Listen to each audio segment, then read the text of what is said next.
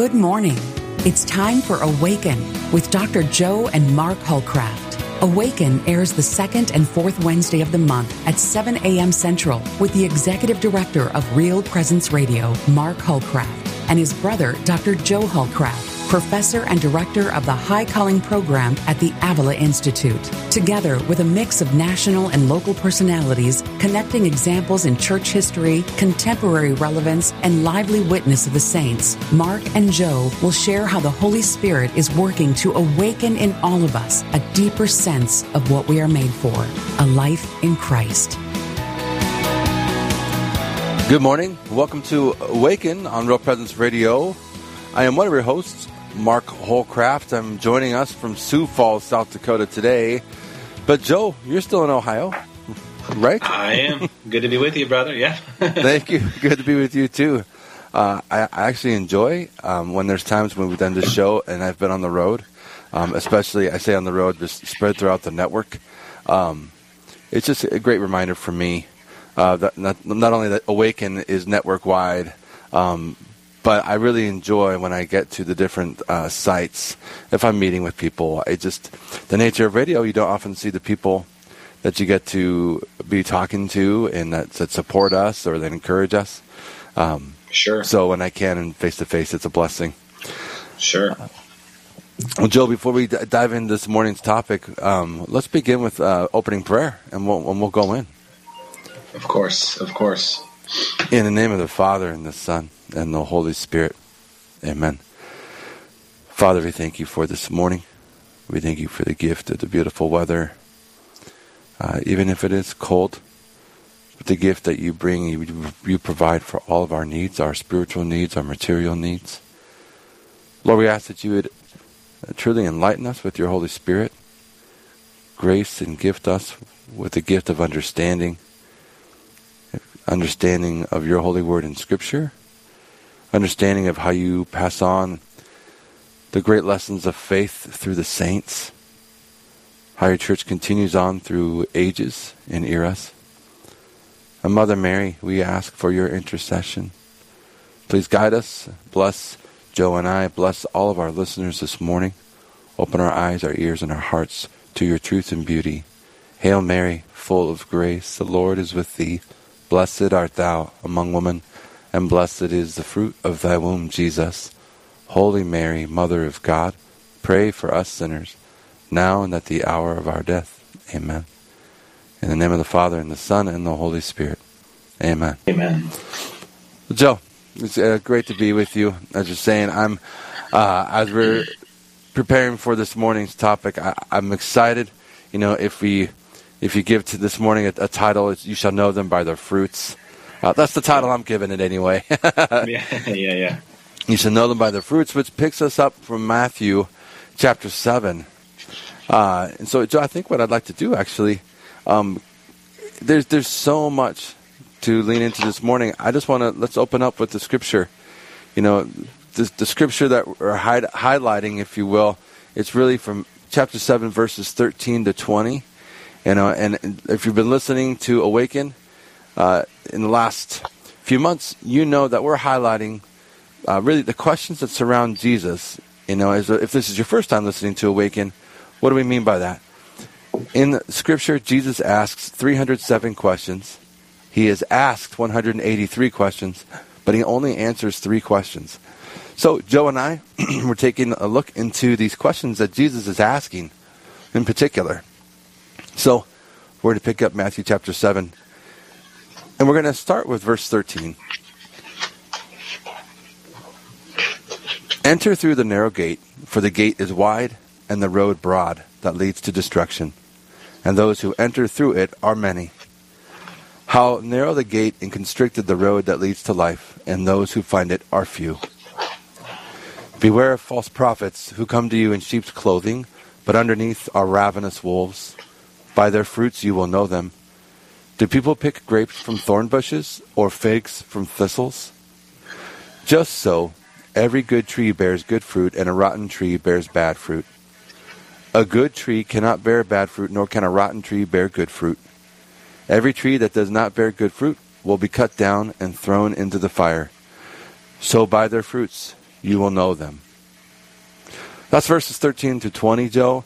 Of course, the question there, that's right in the middle of it all, by their fruits you will know them. But it's an odd question, Joe. He says, do people pick grapes from thorn bushes or figs from thistles? Yeah, and as we've discussed, Mark, in past programs, to get at what the question is all about, you have to go to its preceding verses. And might I say something here before we jump into this narrative?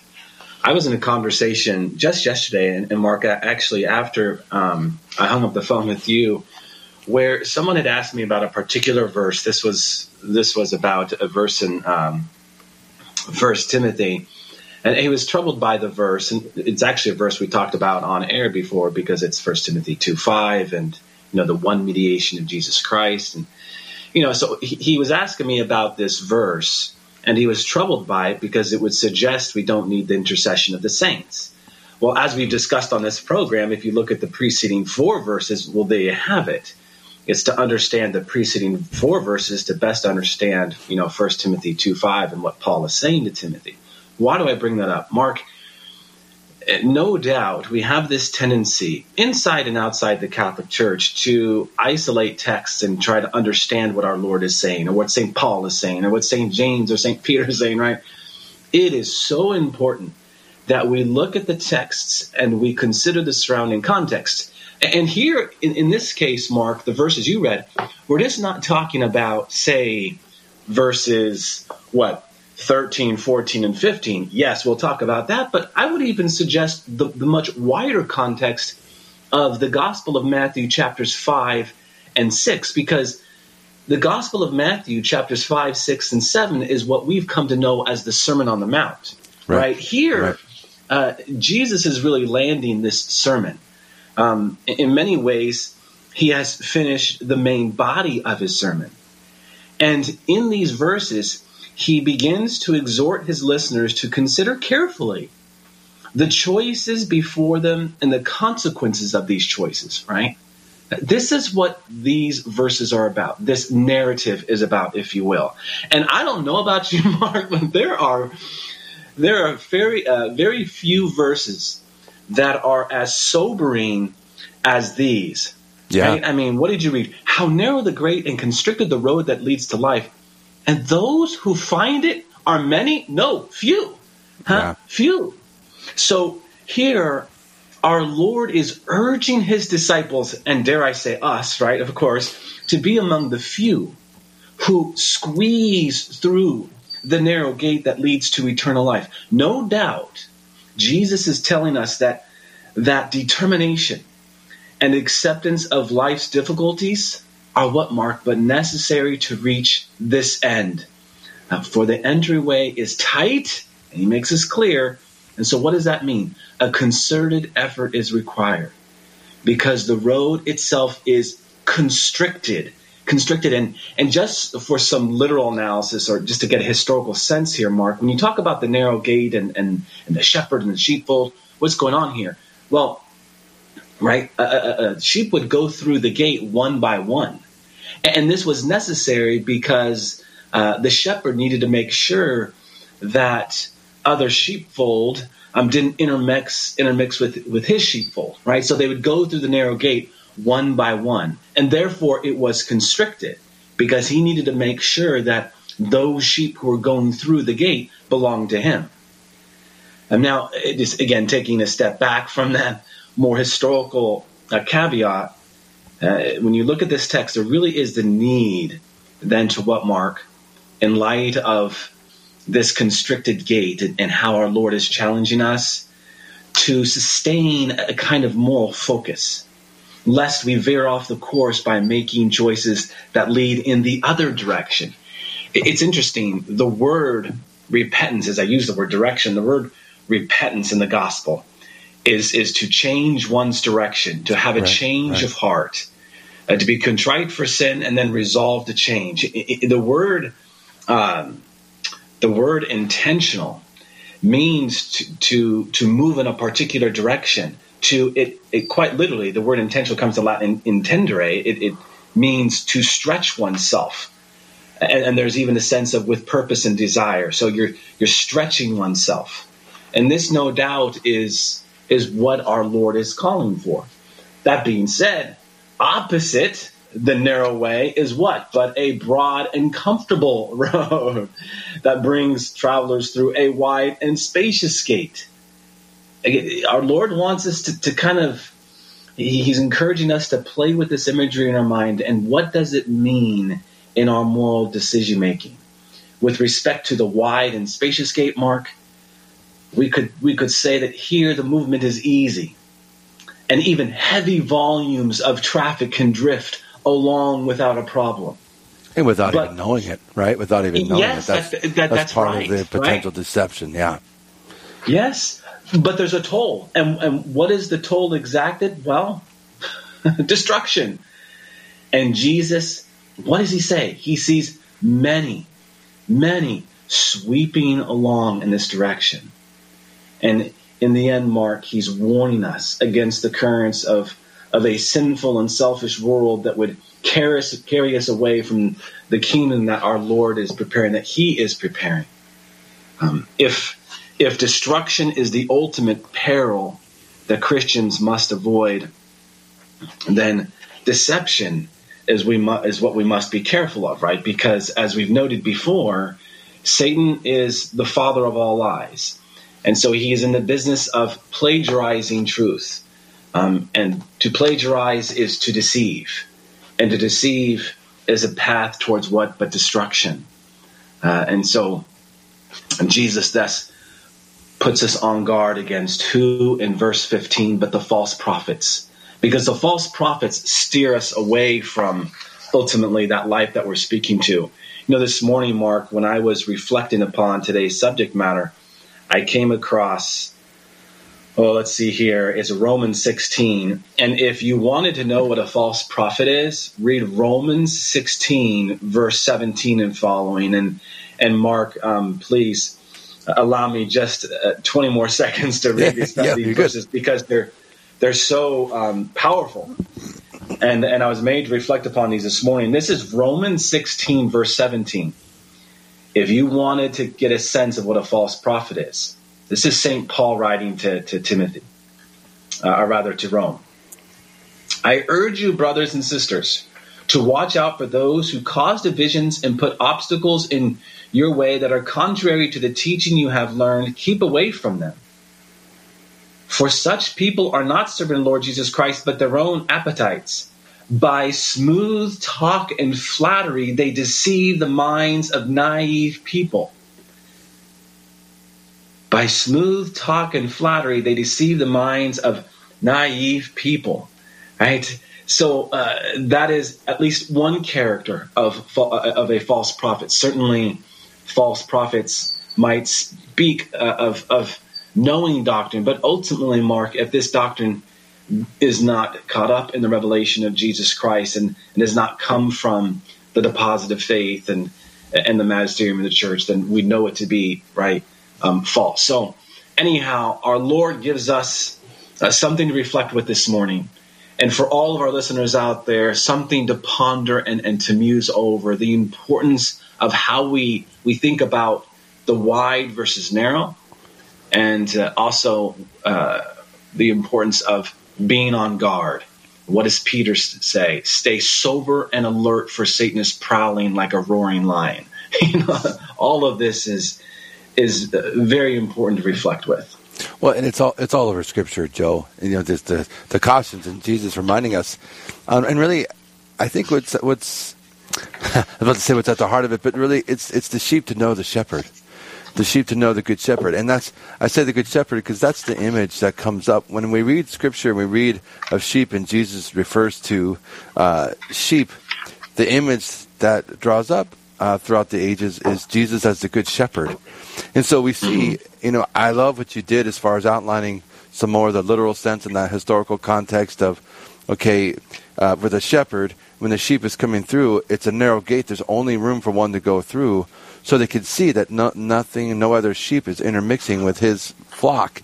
And yet, the broader picture, not the broader gate, but the broader picture is that Jesus will leave the 99 to go save the one that goes lost. Mm-hmm. And so what moves this whole, we start to see a certain sense, and you referred to it earlier, Joe, the moral law, is, of course, what moves this is love. And so it's no surprise. One of the titles given to Satan, or the evil one, Lucifer, is the great deceiver. And it's not to give him more credit per se, but the saints throughout the ages often speak of aspects of he is the great deceiver, these qualities of Satan that we're not going to outsmart him. He's older than we are, and I think that's worth acknowledging, Joe. One, because it can so quickly turn into a prideful thing for those of us who take, excuse the pun, but who take pride in their ability to discern and the discernment of spirits that Scripture also speaks of, and I'm sure we'll hit on at another time, another one of the programs. Oh, sure. And we actually have talked about it a little bit in regards to prayer. But that the great deceiver is ancient, and he is far more wily in his ways over time. That for us, it's just, and for the sheep, and if we can include ourselves amongst that number of the sheep that are going through the narrow gate, part of what makes that number so small, right, so few, is not everyone is so willing to stay so close to Jesus. A lot of times, our pride steps in the way, and the great deceiver, will deceive us into thinking, before we know it, instead of how close we are to Jesus, well, wow, that was pretty smart of me. Man, I'm pretty good at that. And we slowly remove ourselves from that close connection to Jesus, where he's our lifeline. But before we know, we're starting to consider ourselves as, man, I'm pretty wise. I got this down. Mm-hmm. And how slyly we remove ourselves from that initial closeness with our Lord. That humility. Yeah. And it's not to go too, I'm going one direction here, but just the image of the Good Shepherd and what moves his love is really what I want to draw back to there. But Joe, let's discuss in the image of the wolf and his ravenous, because that's strong language too. You were talking about strong language earlier. That's as I was praying on that some, and frankly, for myself, what I found is you get used to reading certain scripture passages, and and I think one of the beauties of you and I digging into these scriptures of Jesus' question, it's really causing me to pause. It's causing me to pause and take a look. So I know we need to take a break here pretty soon, but that potent line, beware of false prophets who come to you in sheep's clothing, but underneath are ravenous wolves. My mind actually went to, when you were talking about, you described what a ravenous wolf can look like from Romans. My mind went to, probably no surprise, Lord of the Rings. But they're talking about, Bilbo is just introduced to Strider, right? Which we know eventually. Yeah. And they're discussing with the hobbits. I feel like we don't know if he's a bad guy. In Frodo, not Bilbo. Frodo offers a great line. I feel like he would look cleaner, but feel fouler. Yeah. And I thought that was a great line, great insight. And that's a little bit what we're talking about this morning as well. Yeah, well, I would, Romans probably points as much to sheep's clothing than the ravenous wolf. Maybe, Mark, after the break, we could talk about it, because when you were talking about Satan, there's an important point to be had, and I know we are nearing the break, and it's this. Satan has supreme intellect, okay? Supreme intellect. You can take 1,000 of the brightest intellects in the world, and it doesn't match Satan's supreme intellect. But what he doesn't have is humility, which means he doesn't have wisdom, right? Because he has no knees to bend on. The most ancient sin is pride. And we all fall in that most ancient sin. The way we counter that is to go on bended knee, because this is not the place or domain of Satan. So as you talk about the love of Jesus and imitating the love of Jesus and what it means to be a great disciple, truly and definitively great, because this is what Jesus qualifies as great, to be humble, we must go on bended knee. And so, and certainly to go on bended knee, to assume that this position of humility, to be the Elohim of God, the poor of God, is to then best understand what our Lord is saying in that verse with respect to Satan, sheep's clothing, the ravenous wolves that we're going to talk about here in a bit. The virtue of humility is the fountainhead of all virtues, because it gives way, really, Mark, to the truth of just not who we are, but also there's a way in which it discloses to the truth of everything around us. This is why we speak of humility and the virtue of truthfulness as intertwined and the most practical of all virtues. If we haven't touched upon it before, let it be understood this morning that yes, truthfulness and just identifying a thing for what it is the single most important practical virtue when it is rooted in humility, because humility itself is what allows us to see truth for what it is. Joe, you're right. We got to take a break. I'm looking forward to coming back on the other side of this break. If you're just tuning in, you're listening to Awaken with Dr. Joe and Mark Holcraft, and we're talking about how you shall know them by their fruits. Stay with us. Don't go anywhere. We'll be right back with more after this short coffee break. You're listening to Awaken on the Real Presence Radio Network.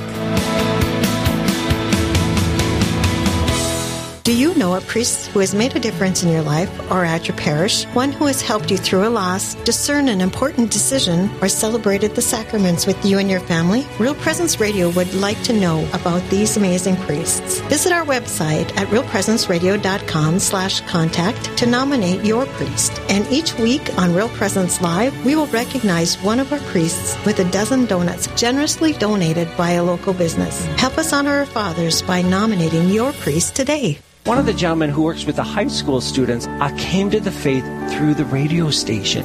He kind of he said more or less he was an atheist, didn't have any working faith at all, and he started listening to the radio station just out of curiosity at first, but then he found the answers compelling. He had this impression that religion really didn't have the answer to these meaningful questions. And he would flip to the radio station and he would continue listening because he was intrigued by the answers. And he would listen more and more. And eventually, after several months, he said to himself, I don't have any more hang-ups. I don't have any more objection. I don't have a coherent reason at why I'm not Catholic. Wow. But just like you said, when you're in your home, you can turn on the radio and get those answers that you're thirsting for. And he did. It started with Real Presence Radio.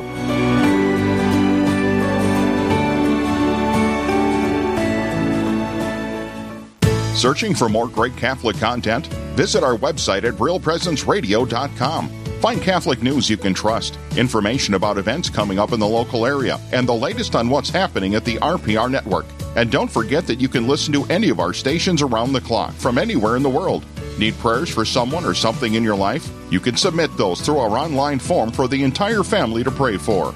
Real Presence Radio, your family of faith and hope. Online at realpresenceradio.com.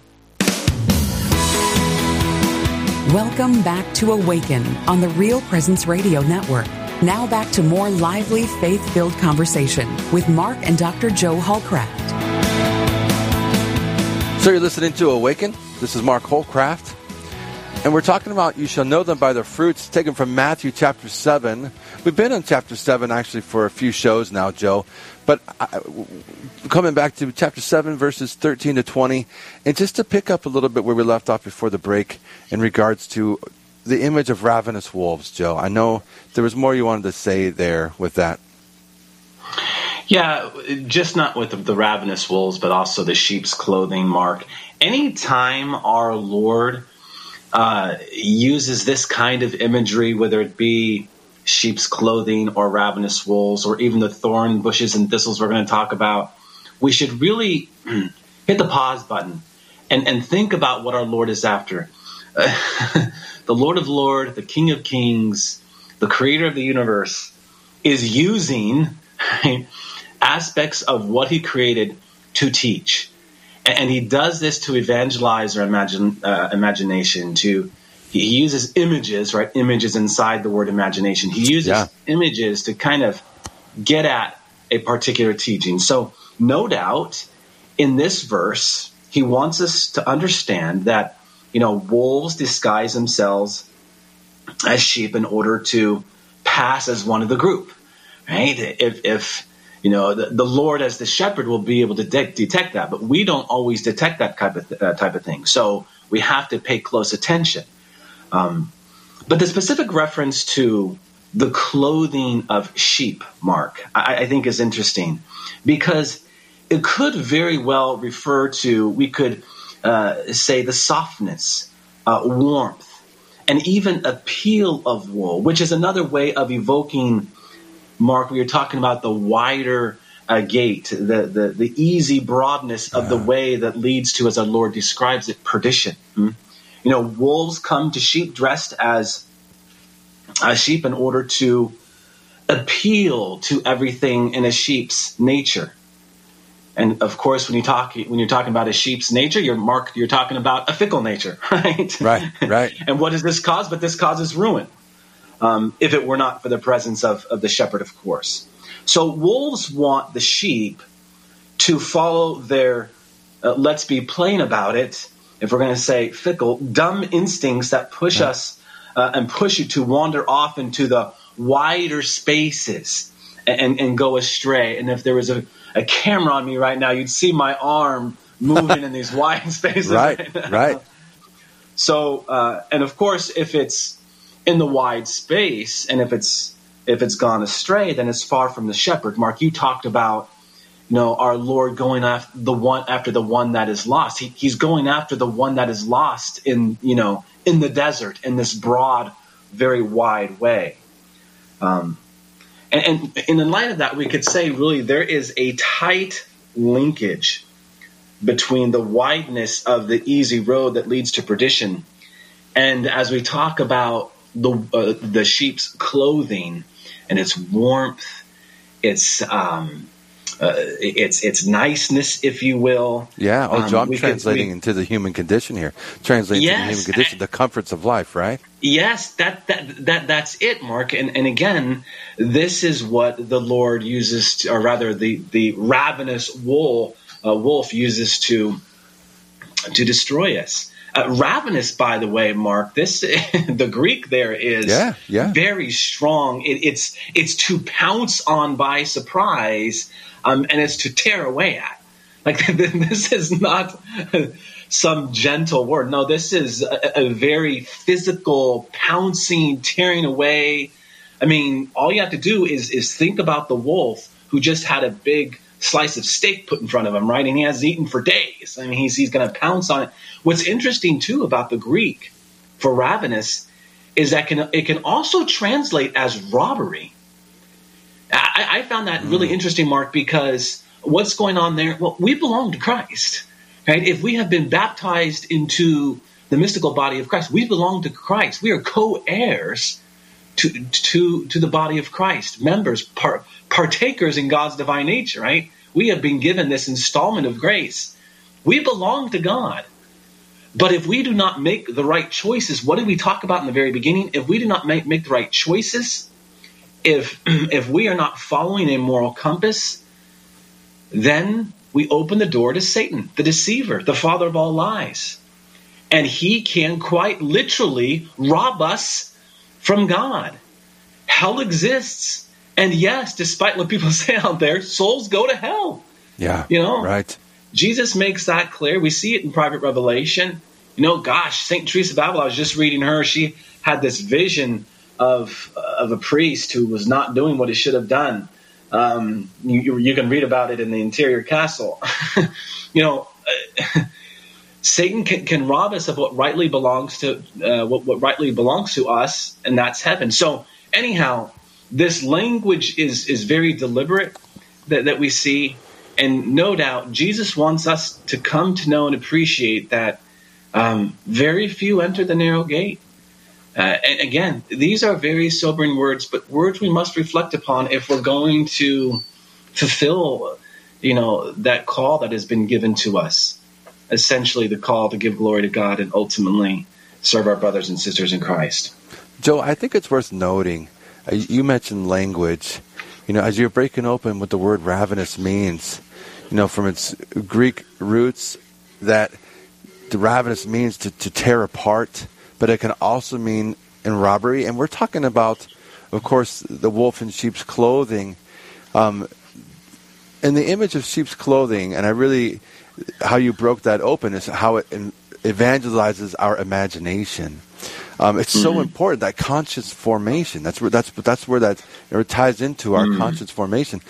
But as you're talking language, the wolf in sheep's clothing, it's not just the physical attributes. It's not just the appearance per se, which I think it's one aspect worth recognizing. But as you said, gosh, the evil one is slippery. Okay, I said that earlier, not you. But in regards to how we may not always recognize it right away. Well, certainly it's not just the physical, it's not just appearance, but even in language and in words used. As you're breaking open what the word ravenous means, it's very similar to the word sarcasm, Joe. Sarcasm means literally tearing of the flesh. Sarcasm. Yeah. And what does it do? But it rather robs the dignity of a person. So it's no surprise in the nature of, when you're with a group of people, if there's someone who is sarcastic, or even just a one-on-one, there's often, you might encounter that as well. Is it saying that the person who is sarcastic is an evil person?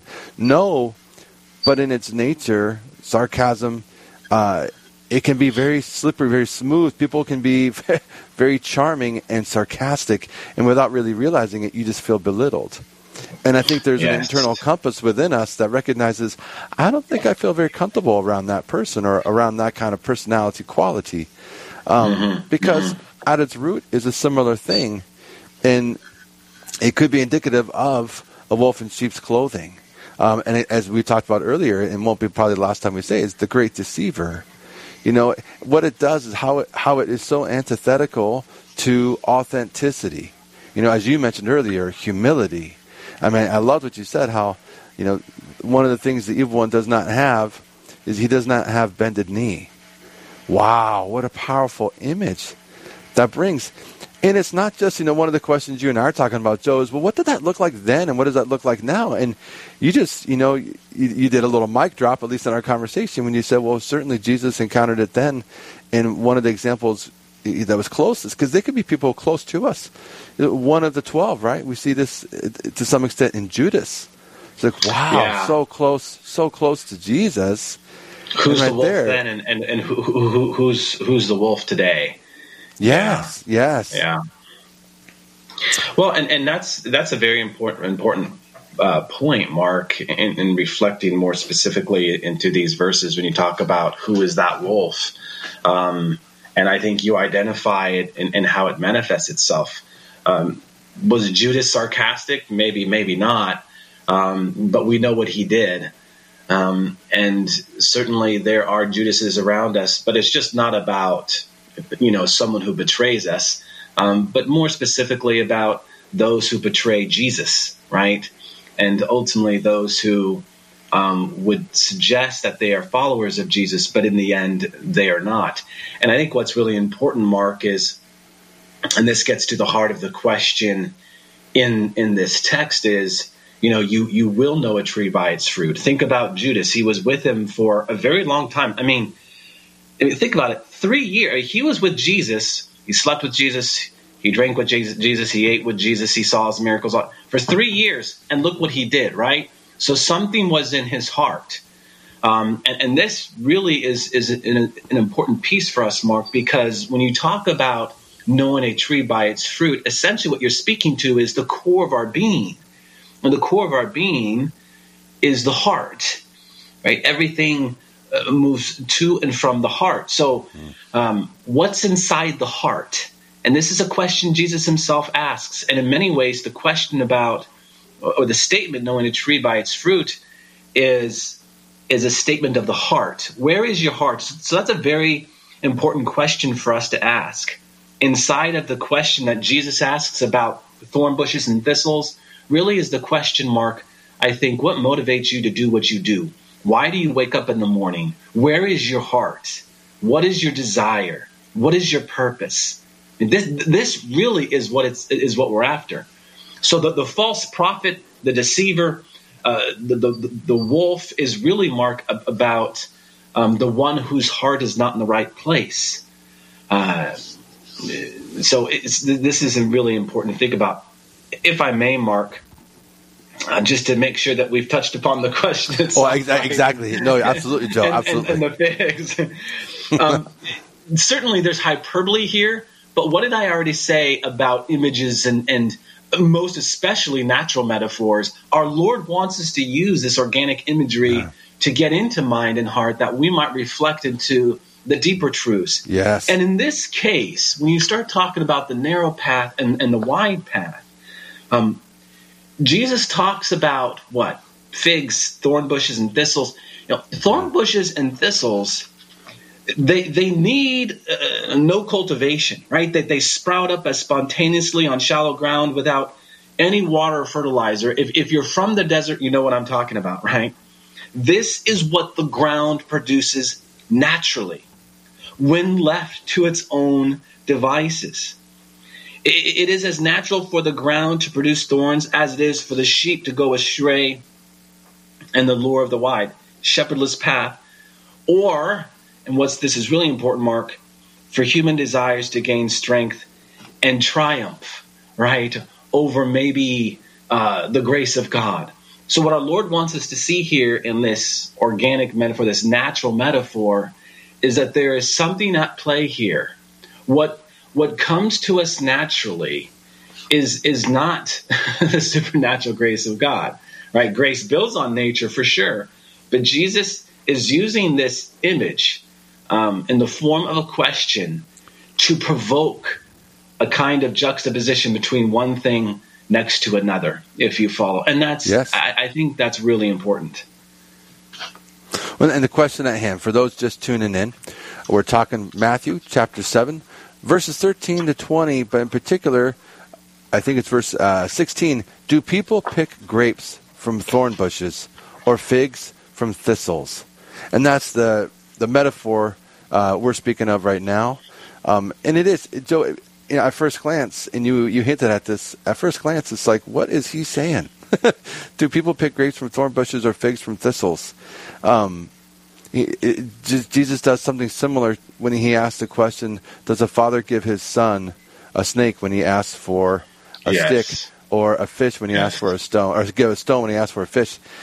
He's playing on, and again, going back to that imagery, but the natural imagery too, what is around us, playing within his very creation. And so it does cause us to pause.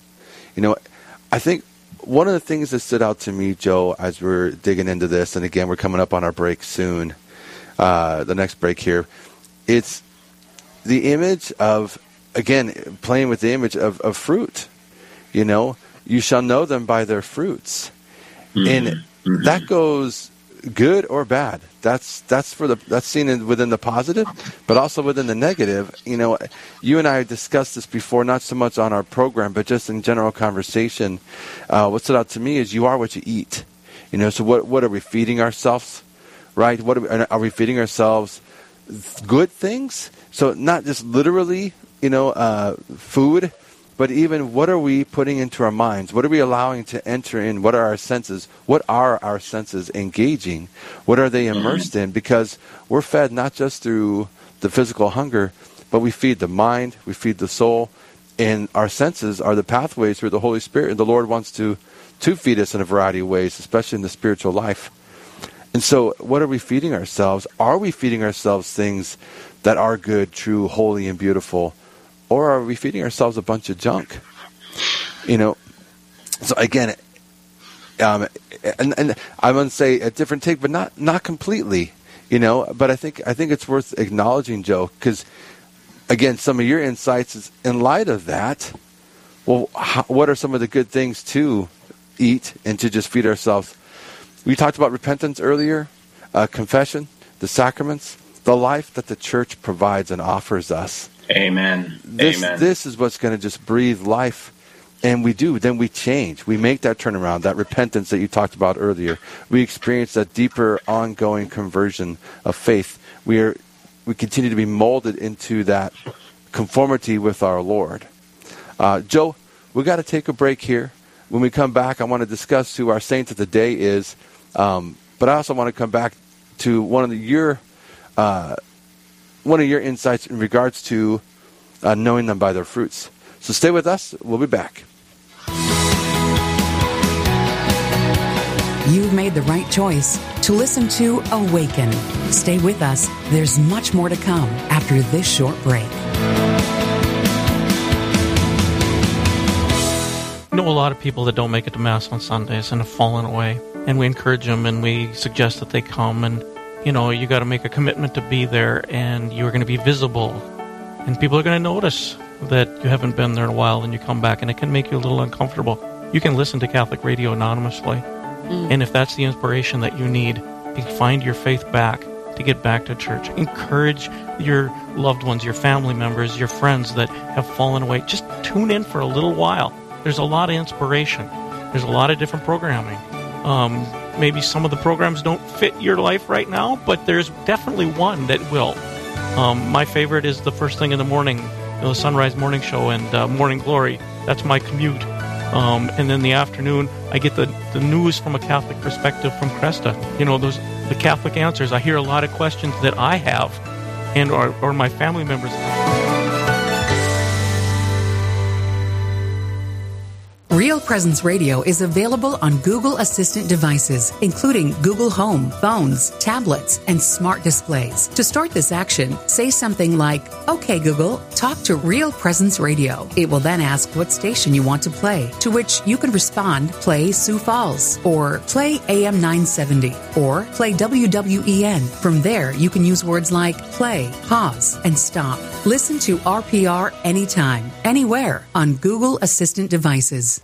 Did you know you can listen to all your favorite local shows like Awaken and Real Presence Live on any podcast platform such as Spotify, Apple Podcasts, iHeartRadio, Stitcher, and Amazon Music? Just search for Real Presence Radio on your favorite podcast platform. Be sure to subscribe so you don't miss any episodes in the future. And don't forget to give us a good rating so others can discover the shows. Listen to your favorite RPR shows anytime, anywhere by subscribing on any podcast platform. Just search for Real Presence Radio today. Thanks for starting your day with us. Now, back to more Awaken, right here on the Real Presence Radio Network. Welcome back to Awaken. You're listening to Mark and Dr. Joseph Holcraft. I mentioned earlier, I'm joining us from Sioux Falls, South Dakota for Awaken this morning, and Joe's joining us from his usual spot in Ohio. We're talking, you shall know them by their fruits. Joe, before the break, we were just talking about so what do we feed ourselves in the life and the life of the church and the sacraments. But can you please round us out there, ultimately, with putting a close to that question Jesus asked, do people pick grapes from thorn bushes or figs from thistles? Yeah, we are made to put one next to the other, right? Compare grapes and thorn bushes and figs and thistles. And when we do that, Mark, what we see is what is life-giving versus what is lifeless, right? And so it's more than just hyperbole in as much as it is an image, again, that our Lord wants us to think about. When I say thorn bushes and thistles, they sprout up spontaneously, and this is just what comes from the barren and the way of the desert. This is what is natural, right? But what is life-giving is supernatural. And so what we're made to see then is ultimately what is fruit-bearing are the spiritual fruits of the Holy Spirit: gentleness, kindness, mercy. So anyhow, when you talk about the fruits of the Spirit, I think this is also something that we are made to think about and the Church Fathers treat. So the question itself then becomes a question which we are made to kind of compare and contrast. And then in turn, you know, Mark, as you were alluding to, start asking those questions in our own life. You know, what are we taking in that might lead to the broader and wider way versus how are we disciplining ourselves to go through the narrow gate? To discipline oneself is to truly be a disciple. I said in the beginning that Jesus really was urging his disciples to squeeze through the narrow gate. That's hard. Jesus promises eternity on the cross for those who follow him, and the cross is difficult. And so while it might not be something we all run to, the reality, this is the end game, and ultimately then what brings us joy. Right. So just a very important truth, I think, to kind of round this up, that when you talk about the question itself, we are made to juxtapose, to put one next to the other, and see that our Lord is speaking to something here. And one is life-giving and the other is lifeless.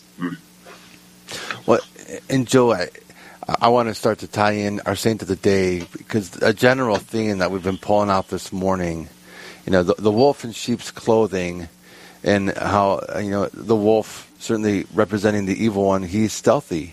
As you said earlier, he is of supreme intelligence, but he lacks humility. And the saints give us great insight as to how we can live that humility, what that humility can look like from age to age.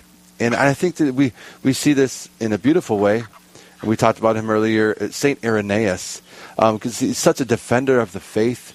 He ran into many sheep's clothing from within the church, let alone from outside the church, as far as some of the heresies that he faced in the early church. And, we acknowledged, hey, alongside Jesus, you had Judas, and how in Jesus even gives a warning, deception is among you, right? And so throughout the church, throughout the ages in history, but even throughout the church, the wolf has been in sheep's clothing from within and without the church, right? And so certainly St. Irenaeus saw this. So I just want to give a little bio. What do we know about St. Irenaeus? It's not much. We don't know much. He lived in the early church, 2nd century, right around the 120, 140 era is when he grew up within the Roman Empire. Irenaeus eventually became a priest and served in the Church of Lyon, which in the day, the region of Gaul, this is modern day France area, during a difficult period in the late 170s, during the time of state persecution. Again, this is Roman Empire. It's early church. Constantine has not come into the scene, so the Christian church, not quite using the word Catholic yet, but the Christian church wasn't exactly in good with the states, so to say, in good with the government yet. Irenaeus, during that time, under state persecution, experiencing doctrinal controversy, he was sent to Rome to work and write for the Pope. Pope Saint, and let's see if I can say this right, Eleutherius, if I'm saying that right. It's good. but really what he's combating at that time was one of the heresies known as Montanism. And then when Irenaeus himself is named bishop of Lyon, he's the second bishop of that area, so we're talking early church. He runs into the heresy of Gnosticism, and so he's a great scholar. He's writing. He's defending the faith. He's arguing the faith, arguing in its truest sense of the word, not arguing fighting, but arguing and defending. And so how pertinent, Joe, as we're discussing, recognizing some of the false prophets of your day or time, or the wolf in sheep's clothing, trying to sneak in through some of these false teachings of who Jesus is. But Irenaeus knew, no, we must maintain and hold on to who Jesus is. We must defend what this great truth is, this truth who is a man, this way who is a man, the way, the truth, the life who is a man. And as you're talking, ironically enough, maybe not ironically, one of the things of Gnosticism, as far as a heresy, well, what is it? One of the most basic definitions saw the material world as a work of an evil power. Okay, crediting God only with the creation of a higher and purely spiritual realm. And here we are, Joe, talking so much with our episode this morning about how God wants to use these images to evangelize the imagination, right? In these very natural images. And yet for a Gnostic, they're seeing the material world as just a work of evil power, not really acknowledging that it's God's creation. God's creation can be involved in his redemptive work. Yeah. Yeah, there's a lot there, Mark, for sure, when it comes to St. Irenaeus, and you certainly started to unpack it. With respect to Gnosticism itself, and I'm glad you brought it up, yeah, it's a word that actually translates as those who know, and there's the sense that it's like this secret knowing, right? So a secret knowledge. Yeah, the Illuminati, as they say. Well, and here's the thing. Yeah, well, here's the thing, Mark. You start getting into the history of our faith and why we talk about certain things the way we do. I mean, certainly, the occult existed before the time of Christ, but I will tell you that it was the Gnostic that really formalized, in many respects, the occult within religion in this sense. I mean, you didn't acquire this secret knowledge until you were ritually initiated, right? And this is, a knowledge that doesn't come from without, but something that is given to you through the initiation. So, yes, Gnostic means those who know by way of secret knowledge. And what is the knowing? What is their doctrine? Well, you certainly touched upon a very important point. Material is evil. That is a standard principle to the Gnostic way, which means then what? You just said, Christ the man. Well, actually, to the Gnostic, no. Christ only appeared to be human. He was an illusion. The crucifixion quite literally is a crucifixion. It's not nonfiction, but fiction. So this was in their mind, right? Quite literally in their mind. And this is how they interpreted the way, as it was known then, right? Not Christianity, but the way, way capital W, because the way were followers of Christ. So they were interpreting this way of Christianity, and you didn't have the right interpretation unless you were initiated into their occult. So matter is all evil. Christ appears to be human. God then is evil because he created the material universe. Right? You see what happens. You talk about Satan being slippery. Well, yes, there's a slippery slope when you interpret Revelation and Christianity in light of false doctrine, false prophets. It's interesting. You mentioned Montanism, and there's many heresies in the early church. And to be someone who starts a heresy is to simply interpret Revelation to interpret Christ's sacred scripture, the deposit of faith, outside of faith and reason, to kind of take it upon yourself. What were we just talking about, Mark? But pride, to take it upon yourself to interpret Christ and followers of the way outside of what God himself has revealed. So this is why, of course, sacred scripture is so important. So essentially, Mark, for the Gnostic, you are saved by acquiring this secret knowledge, which is, again, imparted to you by way of initiation. And it's interesting. This existed 2,000 years ago. Well, Mark, in many ways, it exists today. There's people who say they have this secret knowledge about this or that. What is it that they are exactly saying? Right? Because revelation is public revelation, right? And no doubt that the good Lord imparts secrets of his heart to us and what he desires for us. But this is not about doctrine and revelation. And so what St. Irenaeus does, most notably in Adversus Heresus, which is arguably top 5 for greatest works in church history. Maybe we're not familiar with this work, but Adversus Heresus was the first great apologetic work. That's a phrase that simply means against heresies. Yeah, against the heresies. And by the way, heresus, it just translates as opinion. Right? So here we are talking about the way and the truth and life of Jesus Christ, truth and truthfulness. The faith isn't a matter of your opinion, right? It's about discovering truth that has been revealed. So what St. Irenaeus does is he impacts systematically how to better understand Christianity in light of some of these teachings. So what does he get into? Well, for starters, the importance of apostolic succession and revelation to debunk this secret cult kind of thing, right? And of course, then he also treats resurrection of the dead as he debunks this, Christ and Christ not being a man and material is evil and So he gives a sound teaching on resurrection. So he's going through systematically all of these core teachings of revelation, of the early Christian way that come to us from revelation. And as he does, he's defeating these heresies. And this was huge, Mark, because many Christians were leaving the faith and following the Gnostic way, or following the Montanist way, or following these other early heresies, Arianism being one of them. But St. Irenaeus, he famously says, Mark, I am a follower of Polycarp of Smyrna, who was a great bishop, early bishop, who was a follower of John the Evangelist. So from the very outset, he says, hey, I am a follower of Polycarp, who is a follower of John.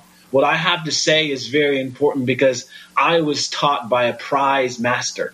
And out from that, he begins to teach and teach well. Incidentally, Mark, Pope Francis has just made him a doctor of the church. And I think that's number 37th doctor of the church. So what he has to say is very important. And again, Adversus Resus, a great systematic work. I would argue one of the top 5 works of all time, because not only does it teach us about the core aspects of our faith, but in doing so, he shows us how to better understand what it means to be a real prophet, not a false prophet, but one who is true to the way of Jesus Christ, who is a man of repentance or a disciple of repentance, who shares in God's outgoing love and mercy, who's faithful to revelation and the magisterium of the church. These things that prove their fruit, right? This was the way of St. Irenaeus. And as it was the way of St. Irenaeus of Lyon, France, it's a way we should follow, right? A way we should follow, because ultimately St. Irenaeus himself was a great follower of Christ. Well, and I love the connection that he's making. You know, Joe, we like to say connecting the dots. Well, he himself is connecting the dots to be a follower of Polycarp, who was a follower of John. You know, these are important, connecting the dots, and you know them by their fruits, right? You know, the great students would reflect their teacher well, reflect the master. They reflect the master. Amen. Yes. And this is what we see. We see this in Irenaeus, right? And ultimately, as a student, you used that word earlier, or you used the word disciple earlier, which, you know, it translates into student, but in the nature of discipline. Yeah. Irenaeus gives us a great example, a great witness of by the fruits you know them. Well, we see the fruits of holiness, and this we talked about this earlier, Joe. He was martyred, right? St. Irenaeus was martyred. So another that's fruit of his holiness. Exactly. But as in any martyr, it wasn't that the idea or the fact that they were martyred that they're named a saint, but their life and witness of holiness. Which I think we just, because I can get caught up in the stories of these great saints, and I do get caught up in them. You know, sure. Like you said, you know, one of the sub themes of our program this morning is how it evangelizes the imagination. The life of the saints, they do just that. They evangelize our imagination. They give us hope. They show us what it can look like. All these things.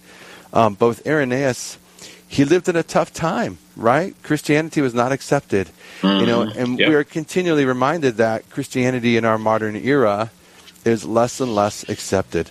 So we pray for courage, Joe. We are coming to the end of our program this morning. Joe, great to be with you. And we just as always, brother. We'll conclude. St. Irenaeus, pray for us. Pray for us.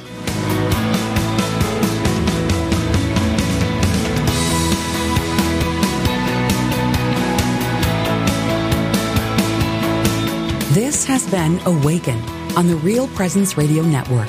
Awaken comes to you every second and fourth Wednesday of the month at 7 a.m. Central with Mark and Dr. Joe Holcraft. Want to listen to the show again? You can find the podcast any time of the day or night on our website at realpresenceradio.com/awaken or on the Real Presence Radio app in the podcast section. Again, that's realpresenceradio.com/awaken or in the free Real Presence Radio app. Be sure to join us again next time for more Awaken with Mark and Dr. Joe Holcraft.